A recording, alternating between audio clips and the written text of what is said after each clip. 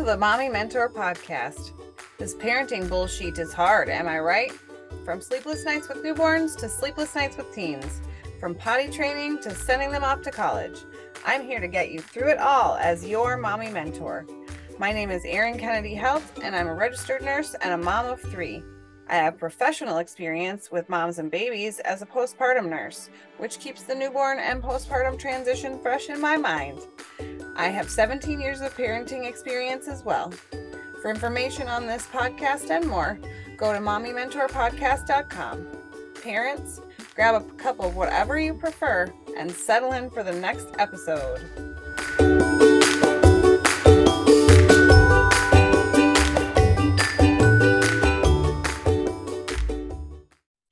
Welcome back, mommies. It's Erin, your mommy mentor. This episode's subject is postpartum visitors. It sounds like out of this world alien visitors. That's not what I mean. What I mean is those people who want to visit you after you have a baby. And it can be quite overwhelming. I noticed that as a postpartum nurse. But I want to tell you a funny story about this because it's a doozy. It involves me being not so kind to someone, not as their nurse, as their friend. What happened, and it involves visiting postpartum. That's why I'm telling you the story. My best friend had a baby, and the first baby she had, I was in the room. And this baby, they decided it was just going to be her and her husband. Totally fine. Okay, sounds great. I was a little butthurt, but it was like, whatever, of course, it's your baby. You do you. Have the birth that you want. But she said, okay, you can come and see him right away when he's born. I was like, great. Sounds good. And at that point, I wasn't a nurse and I wasn't a postpartum nurse. So I had no experience on a postpartum unit and no experience witnessing the experience of a postpartum woman from an outside perspective. So I just lived it. And even with my births, things were just different. But continuing on with my story about my friend, called me, told me she had the baby, and I was so excited and, congratulations, and find out all the details and talk to her for a little bit. And then I asked her, what does she want me to bring her for dinner? And she's like, no, tells me I would rather you not come today. Really tired. By this time it was about 6 p.m. or something. It was evening. It was in the summer, but it was evening. So she was tired and did not want me to come visit. And I was not happy. And I let her know. I know I definitely yelled at her. And, this is what you promised me you would do. And you promised me I could see the baby right away. And, I'm already sad I wasn't in the room. Like, what a jerk I was, making this about me. Wow. Wow, wow, wow. Luckily, this girl and I are still friends because she knows that was just a terrible mistake and that my character was not wanting to hurt her. Like, my intention was not wanting to hurt her. But yeah, I did that, and I'm not proud of it. And I realized after I became a postpartum nurse and witnessed things from an outside perspective with postpartum women, just how tired they are, how much work they had already done. The fact that they'd already entertained people all day with, like, you're talking to your nurses and your staff that you're working with and your husband and blah, blah, blah. And like, it's just a lot. And then you push a human out of your body, or you have a major surgery, or you try to push a human out of your body and then have a major surgery. And you're expected to be a hostess like 2 hours later. What is that about? And I didn't really get it until I was a postpartum nurse. I didn't really see why my best friend was so upset. Like, I knew that I was a jerk and I didn't make a good choice in yelling and things like that. But I felt like, well, you said I could come see him and you didn't let me. That wasn't very cool. But I apologized for my behavior because I was a jerk. And I didn't really get it until I became a postpartum nurse, and I was like, oh my gosh, what have I done? So I frequently still apologize to my best friend for doing that because I still feel bad. And the postpartum nurse perspective is just like so helpful for me in understanding motherhood in a different way than my own perspective. It gives me an outside perspective, but also I can relate to those perspectives. I've been there in most of the cases, or at least I can relate because, everybody's tired postpartum or things like that. So I felt so bad just after I became a postpartum nurse, realizing what I had done to my best friend, you guys. She's my best friend. We've been best friends since we were 12 and 13, and we're like 40 now. So, you do the math. But terrible behavior on my part. And I noticed my grave mistake more immediately when I became a postpartum nurse and saw the pattern of people. I don't mean to say this like violently or in a gross way, but like literally descending on these people like vultures, these new families, sometimes your first baby, and they're just like, woof. And why? The baby in most cases isn't going anywhere, and neither is the parents. So just give them a little time to settle in. However, I completely understand the excitement. You've been waiting for this baby for months and months and months and months, and you're all so excited and you just love the baby already, and your family is something to celebrate. So I get wanting to be together as well. I'm here to tell you this episode how to cope with the visitors, the postpartum visitors, not the visitors from another planet, but the postpartum visitors who are not, they're just too blind to see that they're being a little invasive given the timing. They love the baby so much and you so much, they're just like completely blinded by love. So they're just like, oh, let me go see the baby and just let me go bring them dinner. And thank God, a lot of the time I've noticed the new grandparents bringing dinner or something, but some people bring nothing, and some people, just overstay their welcome, and some people don't help with the baby, and some people don't understand like, oh, mom's tired. They're just loud in the room and not recognizing she needs a rest maybe, or she's not feeling well because maybe she's nauseous. Or I'm here to tell you how to cope with it. What I did I had the girls first. I'll tell you about my birth experience, my first one, and the visitors. The girls were preemies. They were 28 weekers, and I had them after a month of being on bed rest. So everybody was on pins and needles, completely worried about the babies and me, but not exactly completely understanding how really big of a deal it was for a baby to be born 12 weeks early, let alone two of them. So when I had them 12 weeks early, my dad did not understand why I couldn't go up north anymore, because he just was like, well, why? Because you'd bring them with. And I was like, just dad, they're 2 pounds and they need to stay in a box in order to keep their temperatures. So just the understanding wasn't exactly there. And I had the same situation, and people not just wanting to see me, but also wanting to see the babies who are in the NICU. So, I mean, I get it. I've been there. And at the time, and I think that moms feel this way and they don't even really realize, but I didn't even think about it or myself, or the fact that, maybe I'm tired and visiting isn't the most fantastic plan for me or for the babies. I let everybody visited. And at the same time, my husband and I agreed that because they were born so early, that it would be a great idea for everybody to see them, because when babies are born early, you just unfortunately don't know what's going to happen. And sometimes when they're born term, you don't know what's going to happen. But we decided that it would be a good idea for our families to see them just in case. But we didn't really think anything was going to happen. You always never know. So you just want to make sure. But then when I had my son, my third child, he was term. Yay, me. Yay, us, actually. Him and I, we hung on together very strongly for 39 weeks and 5 days. So he was born, and I remember telling everyone, I don't really want visitors until the day after I've had him, because I was having a C-section, and I didn't really want people to be seeing me where I couldn't move, and I you got a Foley catheter and that looks cute. And I just wanted to be able to be myself when I had visitors and also not feel like crap. So we asked everyone to come the next day. So they did. A lot of people were not very happy, my sister being one of them, but we argued about it. But I'm a pretty strong-willed person. So I was just like, you know what, whatever. This is just what I want. And it's going to be what it's going to be. And everyone's going to come see him the next day.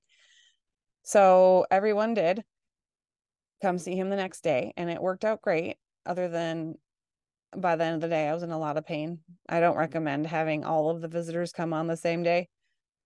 You know what? Everybody came that day except for my mom. My mom took it to the extreme and waited 7 days to meet my newborn baby. I was like, what the heck, mom? But she wanted to make sure I was comfortable and ready to be me again. So I've been in both boats, where I learned and I needed to restrict people for a little bit and set up boundaries, which is okay to do. You're allowed to set up boundaries with people in all situations, but especially when you've produced a human into the world. And I also had the other experience of everyone's coming, and it's kind of because we allowed them to, which in all cases you have to allow them to. You can't just be visiting people at the hospital that aren't allowing it. But I've had both experiences. And then as a postpartum nurse, I couldn't believe it. It was amazing. It was just like, oh wow. I didn't realize what I was doing when I did that to my best friend. And I didn't realize how overwhelmed I was when that happened to me. And I also saw firsthand how well intentioned all of these people who visit are. They all are just so excited and thrilled. They do not mean any ill effects. And I know that for real. But the way that you cope with this in the hospital for sure is you can put restrictions like I did and say 24 hours or however long amount of time. You can say no visitors in the hospital. We'd like to wait until we get home, depending on how long you're there, because sometimes that doesn't feel great because you have a C-section and you're there for 3 days. But some people just have people come on in shifts, or you're going to be there for a few days or a couple of days, and you have one set of parents come one day and the next day the next set of parents, and just kind of stagger it out a little bit so you're not just using up all of your energy on visitors, because you're not going to be sleeping. I will be honest with you, one way or the other you won't be sleeping. Even if your baby's sleeping, you're not going to be sleeping, because you have to get used to the fact that you're sleeping with this new human that you are responsible for keeping alive. And it's kind of scary because you don't know if they're breathing on their own and all that stuff. Not only that, you're not in your own environment at home, so you can't sleep well because of that. And we're checking on you. And the hospital beds aren't always the greatest. And sometimes the thing they have for the support person to sleep on aren't the greatest. But you're not going to be sleeping for one reason or the other anyway. And then you're exhausted, especially the person who gave birth is exhausted because they actually gave birth. I read once that the assault to the body that pregnancy and delivery is ridiculous. And it takes truly a couple of years for your body to recover from it all, which is why they don't recommend having births super close together. It's a crazy assault to the body. And then the woman is immediately her body is trying to produce milk and uterus contract and all these things and heal itself. And especially if you had surgery, that's even more, because you're dealing with pain and you're exhausted from just how hard it is to move. And you're also exhausted from maybe the narcotics they need to give you for your pain. But because it's a surgical thing, it's just more energy your body needs to use to recover. So you can do those few things in the hospital, or you just no hospital visitors, whatever you want to do. And then what I always tell my patients when they go home, because that's the big time, because now you're at home and us nurses aren't there to help you. And I'm not saying you are relying on us 100% in the hospital. Of course not. You are doing almost everything on your own. Lots of education. I love doing education. It's my favorite. And I love helping people get sleep in the hospital, because I know if you could build up a reserve while you're in the hospital, that's going to be helpful for when you go home, because we're not there to help you build up that reserve. We're not the nursery that you could use if you would like. If your hospital offers that, is not there. So it's just one of those things. And then you go home and it's you and your baby and your mate and or your support person, and you're trying to figure out life with this new thing, and it's crazy. And like I said before, when you can't sleep because you're scared it's not going to breathe. So all those things, and then everyone wants to come visit you, and especially because now you're home, it's harder to say no, because people have been to your house before, they're comfortable in your homes. Why wouldn't they come visit you? Now you've had a little time because you've been home from the hospital and things. Once again, advice for this: I advise people to kind of barter, and that sounds cruel and ridiculous, but the thing is these people love you. The people who want to come see you and your baby, they love you and they want to help and they don't know how. So give them jobs. They're going to love it. They're going to want to help you. Those people have raised children. They know how tiring it is. So they'll help you and they want to come see your baby. So my advice is this: when you have visitors and arrange visitors and people are planning their visits and things, can I come and see your baby this date and time, etc., etc.? And you say, sure, would you mind bringing dinner? Or sure, would you mind if while you're here, I could take a shower while you hold the baby? Or sure, would you mind if after we visit for a while, I take a little nap while you hold the baby? You guys, they're going to be in heaven because they're holding the baby. Trust me, they'll be happy to help. It's one of those things that you gotta speak up for yourself and say what you need and what you need help with. And it's hard to do, just like setting boundaries is hard to do, because it's always hard to do those things with people you love. But it's a healthy thing to do, boundaries and asking for help, and acknowledging that this is hard, and acknowledging that, gosh, it would be a lot easier if I had a little extra help in life right now. So totally healthy for you to ask for help from your family, because they want to help you anyway, and your friends and whoever, your neighbors.